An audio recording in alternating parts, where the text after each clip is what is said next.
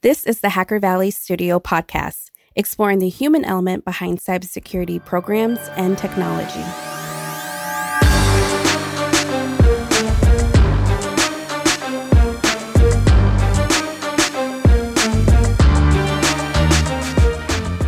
Did you know that over 85% of cybersecurity breaches happen due to human error?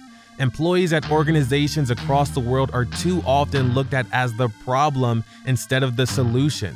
The Living Security Human Risk Management Platform leverages behavioral science, gamification, and a Hollywood-style production to provide training that is 16 times more effective than its competitors.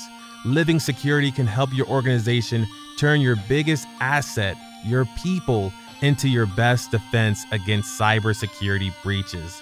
Check out Living Security by visiting livingsecurity.com to learn more. Thank you, Living Security, for sponsoring this episode. Welcome back to the Hacker Valley Studio podcast. On this show, we like to explore topics in and outside of cybersecurity. We like to think of ourselves as multidisciplined, and we love to speak to guests that are of a similar mindset. This episode, we speak to Maxie Reynolds. She schools us on how subsea data centers relate to hacking and talks us through the hacker's mindset. Let's jump right into this episode. What's going on, everybody? You are in the Hacker Valley Studio with your hosts, Ron and Chris. Yes, sir. Welcome back to the show. Glad to be back again. And this episode, we're joined by a very special guest. In the studio today, we have Maxie Reynolds. Maxie is the author of The Art of Attack, Attacker Mindset for Security Professionals, and founder of Subsea Cloud, focused on underwater data centers, which I'm so excited to hear about. But more importantly, Maxie, welcome to the show. Thank you. This is I like your sort of category of topic just now. It's like Shark Week for offensive security. It's great. Exactly. And you know what? It's almost like we planned this, but your book just came out, The Art of the Attack. We're focused on the mindset of a hacker. So we couldn't be more thrilled to have you on. But for the folks that don't know who you are just yet, we'd love to hear a little bit about your background and what you're doing today. Okay, so I started out as a ROV pilot, an ROV pilot, remotely operated vehicles pilot, and subsea engineer. And I'd done that for about 10 years, and I really enjoyed it. It was a lot of fun. I was on and off of oil platforms and vessels and trips and all of that. It was a good time in life. I had zero responsibilities. It was great. And then I managed to get a degree in computer science when I was offshore, because I was offshore for a decade. So I ended up with a couple of long distance degrees. And as the day rate started to drop, I was looking for sort of new work. You know, I'd been a subsea engineer for 10 years at that point, and there was no place else for me to go and not much else for me to do. So I went to Australia, Perth, Australia, for a couple of years, and a large tax auditing firm of all places taught me cybersecurity. They taught me network pen testing, and I was actually on their graduate team, but I was about 30 at the time. So there was just me and a lot of 21-year-olds and me just like smacking my head off of brick walls, because 21-year-olds have got the mental energy that is needed for life, but apply it in all the wrong areas. And I was just sort of 30 with a little less mental energy, but having to try a lot harder than them. But that was also a lot of fun. And then I come back to Los Angeles, had a base here for a long time, came back and I started a pen testing company. It was catering to high net worth, high profile individuals, and it kind of wasn't enjoyable, if I'm honest. It was tedious and it just wasn't good. I didn't like it. And I'm actually not that great at network pen testing, so it wasn't great. And then it was time to move on. And now I've just funded, I went out begging, essentially. I got investors in for subsea data centers. So I'm literally taking data centers and placing them underwater at about 800 servers at a time. And it's an exciting project, but it should be this paradigm shift in terms of how data centers are with latency, with cooling, with carbon emissions, and all of these things. So it's exciting, but it's a lot of pressure. So I'm doing that just now. That is a lot going on. And I can only I know. imagine how many times you had to relearn the new things, right? Like penetration tests and social Yes. engineering, and now subsea engineering, all of it. You know, I'm terrified. This is off-brand and almost off topic, but they're related, I swear. I'm terrified of getting some like brain disease. And so everything I read is like, take vitamin D and learn new things all the time, both of which I do. Right. I'm terrified of not having my sort of mental faculties. And I don't know if it's like this for you guys, but I notice my brain declining. And I'm still mid-30s. So that's why I'm always trying to learn new things, always. And subsea data centers are currently that. And we'll see how that goes. If you lose data like in 2 years' time, it's probably me, and I'm really sorry.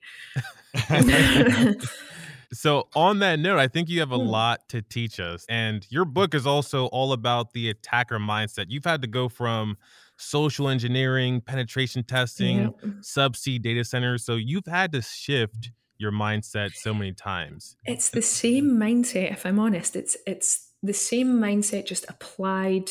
Attacker mindset I use every day for subsea data centers. It's a way of taking in information and just applying it to your circumstances and to your environment. But you know, when we're doing things offensively in security, you take information in a way that is not intended by the source, and that's the real key of it. It's just, I'll try to give you an example. Or a couple. As a social engineer or a network pen tester, if I hear that a company is having an event day and, you know, bring your family and kids, most people go, okay, well, I'm not at that company, I'm not going to go to that. And I think, oh, there's a way in. This is perfect. I can sneak in there. I can take my nephew, sort of thing. Or if you hear that a company is merging, you know, most people just think, okay, so let's say Chase is merging with Bank of America. If that could ever happen, that would be awful, but imagine it did. Then everybody hears two companies coming together because that's the information that's being given out. An attacker hears a vulnerability. They hear something different and they apply it as such. So it's an interesting mindset because you can use it in any facet of life. Lawyers use it all the time. They say something like, there's two truths. There's your truth, my truth, and then there's probably the actual truth. And that's kind of the same for attackers. I hear information and I just use it in a different way, the same as a lawyer does. They hear the victim side and they spin the information so the victim remains the victim and vice versa, you know? So it's an interesting mindset. We're talking about mindset and how like you could actually shift from one area to another really easily, especially with the hacker's mind. Yeah. But what does mindset mean to you exactly? I feel like for me, when I listen to the term mindset, I typically think of fixed and growth mindset, but I think it could actually mean something different for a lot of people. Yeah, I actually, that is typically what people, it's a really good example. That is typically what people think of when they hear the word mindset. But as an attacker, you continuously have to sort of mold and sort of shift. You're almost a shapeshifter a lot of the time. And so the mindset, one of the base stems is curiosity. And if you have curiosity and you're persistent with that curiosity, you're always going to be changing. And that sounds sort of grandiose in terms of, well, apply that to life. And I just sound like, you know, I'm spouting platitudes, but if you put that and look at it through the lens of an attacker, you're taking in information about this environment all the time, and it changes how you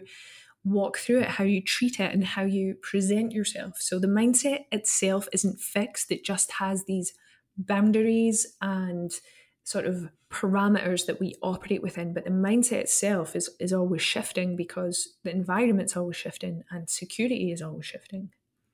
You know, I'm so glad that you mentioned that curiosity standpoint because that's a large section in your book, that curiosity, persistence, and agility. And I can almost sense that that's something that came up much earlier in your life. Maybe it was when you first got into the workforce, but maybe it started even sooner. Where did that curiosity really peak in your life? When did it pique your interest in that tinkerer's mindset? When did that start for you? And what's the story about that? So I hope I've not piqued in curiosity. I really, really pray for that. But I think I've always been curious and it was always encouraged. So I don't know if there's like a curiosity gene. I don't know if it's heritable, but I was always curious. I was always interested. And I think most children are. I think most children are curious. And then the older you get, almost the lazier you become. And that's a kind of a gross word to use, but the lazier-ish you seem to become. That didn't happen to me. And I think that because I've always bounced from environment to environment, but been interested in those environments, the curiosity sort of couldn't dampen.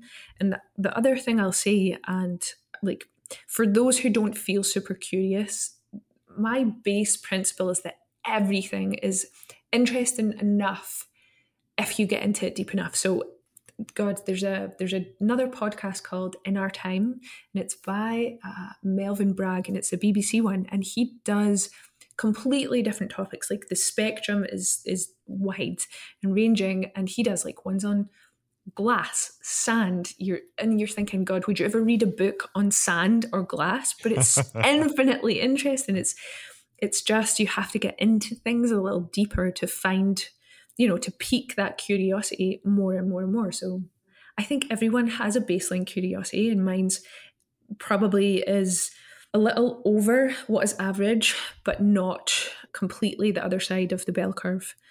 Although I would like it to be, and I push for it to be, because it's sort of a muscle. I think you can increase your curiosity, but the other thing that you really need with curiosity is persistence. You can have all the curiosity in the world, but if I was, like I just said, I listened to podcasts on sand and glass, and there was one on like flowers. It's not interesting to everyone, but if you add persistence in there, then that curiosity starts to pay off. So I'm not infinitely curious about sand or glass or flowers or any of those things, but I'm very interested in data centers. So that curiosity is met with persistence, and then it begins to pay off. And that's the same that an attacker needs to be. You can't just take in a few bits of information about an environment and think that will do you. You've got to remain curious all the way through the job. You've got to remain curious about the environment, the people, the assets, everything. And, it should excite you a little bit. I personally get sort of a little adrenaline rush when I'm there now. I lose time. Like I could sit on my computer OSINTing a company, and 5 hours can go by, but it feels like one. So there are some indicators of what you're curious about, and it's typically time. And that brings you to the persistence, like you were just talking about. Yeah. We often say that the defenders have to be right every time, and the attacker only has to be right once. Yes. And even in persistence in the day-to-day life, you just wrote a book. That is not an easy endeavor for anyone. So would love to hear a challenge that you were going through when you were putting this book together. And then how did you come out on the other end? So Wiley gave me 8 weeks to write that book. And at first I set out on that book, and I was so I was overconfident, I was over cocky, and I was like, easy, because like it exists already within my mind. I'm just typing it quickly out onto paper. But like midway through, I thought, oh my God, I'm going to have a mental breakdown. Like this is, how do people do this? And I was looking at my peer set and thinking, how are you doing this? Is it Sheryl Sandberg, the woman from Facebook? Like, how is she doing her job and writing books? And like, I was starting to think, oh my God, like maybe I'm just not as sharp as I thought I was. Maybe I don't have as much mental energy as I thought. And then it turns out, I was just really tired. So I took like a 3-day nap and then I got back to it. So it was really difficult, but what I will say is that I've only had good feedback about the book, and I cannot read myself. I tried to open a page just randomly, and I read a paragraph, and it's like, oh God, no, oh no, and I did close the book. And the thing is, they sent me 50 copies, and I've got like 4 family members, so I've got 50 copies staring me. Do you guys want a copy? I can send you a copy, absolutely no problem. I have a digital copy, but we would love it. Perfect. Send us a signed copy. Perfect. Yeah, signed copy only. We'll take it. Fine.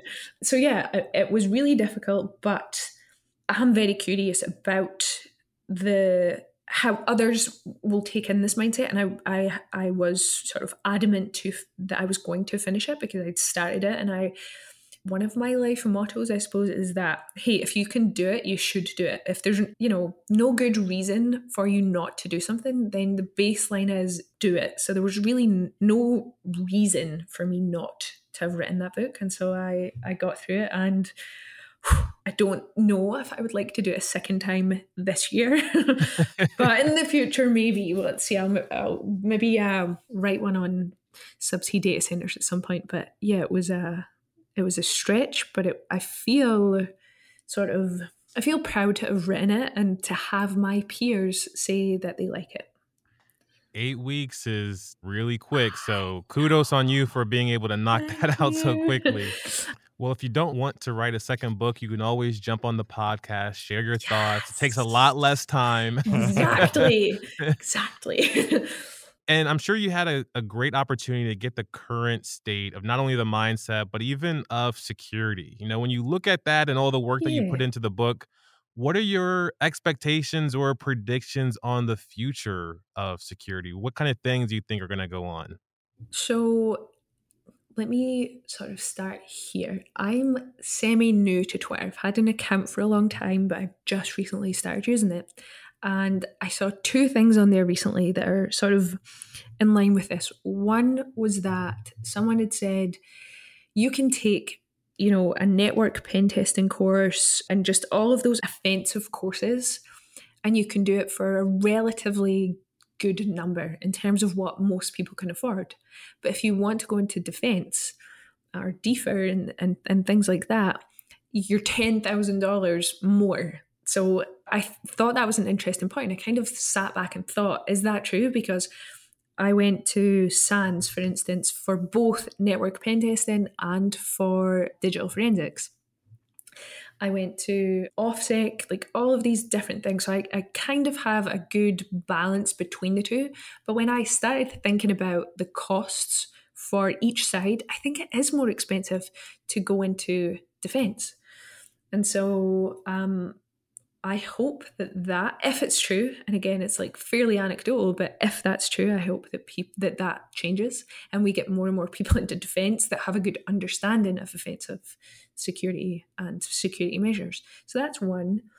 And then someone put out a poll recently on Twitter that said, like, do you think we'll have red teams and blue teams going forward, or do you think we'll sort of merge into this sort of purple team environment?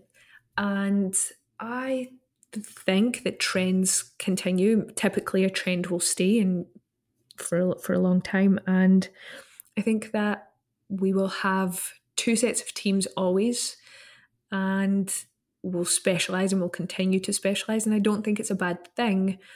I think the missing link is the sharing of information between those 2 teams. Mm-hmm. Those teams become adversarial. And it's one of the things that you complain about when you're in security. You complain that the environment that you're going into is not thankful for your sort of help in pointing out the vulnerabilities. So we say that about businesses, but we are actually doing that just in-house. We're doing that to one another within the industry, blue team against red team, unwilling to share information through a lot of companies and things like that. So I hope that changes. And then otherwise, I think that the general population is becoming far more educated in terms of the information that they are taking in about security. And it, it's things like Facebook, Cambridge Analytica, and things like that help people become engaged and understanding data, what is important about data, how it is valuable, what it can really do. So I think that with people starting to become more interested, that we'll see good things happen for security.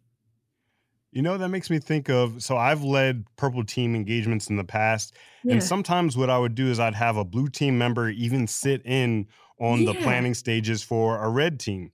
And they would sit there, they would just be an observer, just seeing how they think, what are some of the holes that they're looking for. And we saw a lot of value in some of that stuff, even all the way through like having like a blue teamer kind of sit and audit the red team, because that's transactional, right? You're getting a little bit, and then at the end you can give a lot.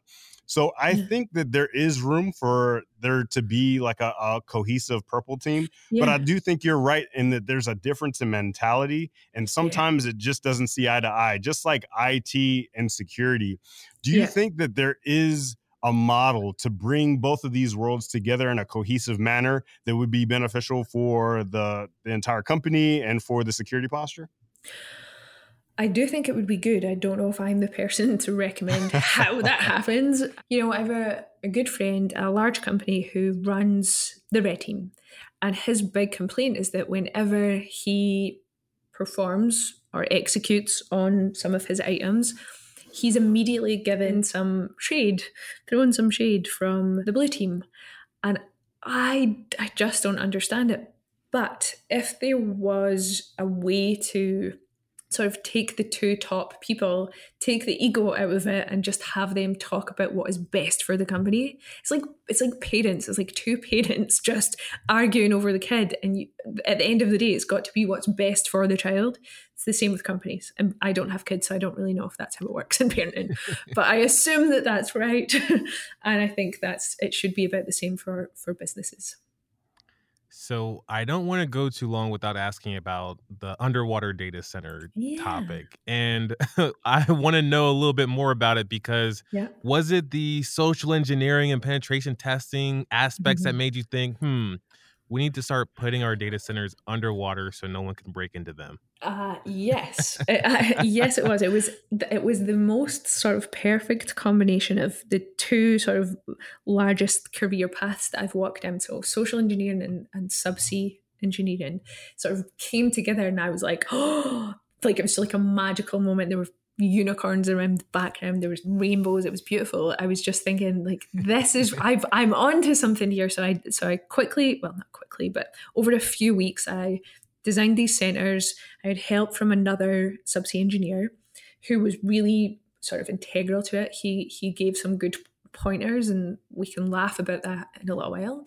And I had thought to myself, God, these are they're depth rated to 12,000 feet. You can't dive that far, and the furthest a submarine can go is about 300 feet. So physically, they are far more secure than their on-land counterparts. So I was really sort of happy about that. And it's an interesting topic, both in terms of security and just data, because what it does for data is it takes out the latency. It reduces, by putting subsea data centers just off the coasts where 50% of the population dwells, you reduce latency by about 98%. And it's just obviously comes down to how fast signals travel, and they travel about 200 kilometers, I think, per millisecond. And so reducing the latency is a huge business driver for me. But on top of that, there's a carbon aspect, which, of course, 40% of all power used in data centers is for cooling, and I eliminate that need by putting them subsea. So there's a good carbon aspect, and then comes social engineering. The physical aspect is it just really is very helpful. There's no way I'm swimming out there. There's no job. There's no amount of money. There's no amount of like shouting a boss could do that could get me to like swim into the Pacific, where I'm fairly sure there's sharks, and do this. So of course there are nation state attacks, and there are just countries and groups and organizations with enough money in the bank to hire a ship, go offshore, and pluck it from its place on the seabed. But we will be notified of that quite quickly with all the sensors and devices that we have. And then just like any other data center, we're protected network-wise by third-party companies typically.